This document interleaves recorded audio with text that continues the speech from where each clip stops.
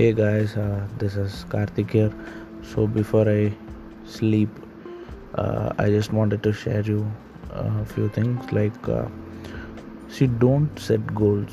Uh, because why I'm saying you this right now is, let's say you want to achieve something or you are setting a goal. So even before you start a process, you want results or you want outcomes. So you become more like, I just want that, and you will only do that instead of enjoying the process. You will be fallen in the trap. You're getting me right? So instead of setting a goal, just enjoy the process. Like if you want a car, just see what you have to do to get the car. Just simply enjoy the process, and if you get a car, it is fine. If you don't get, you can try it again, right? So enjoy every moment of your life.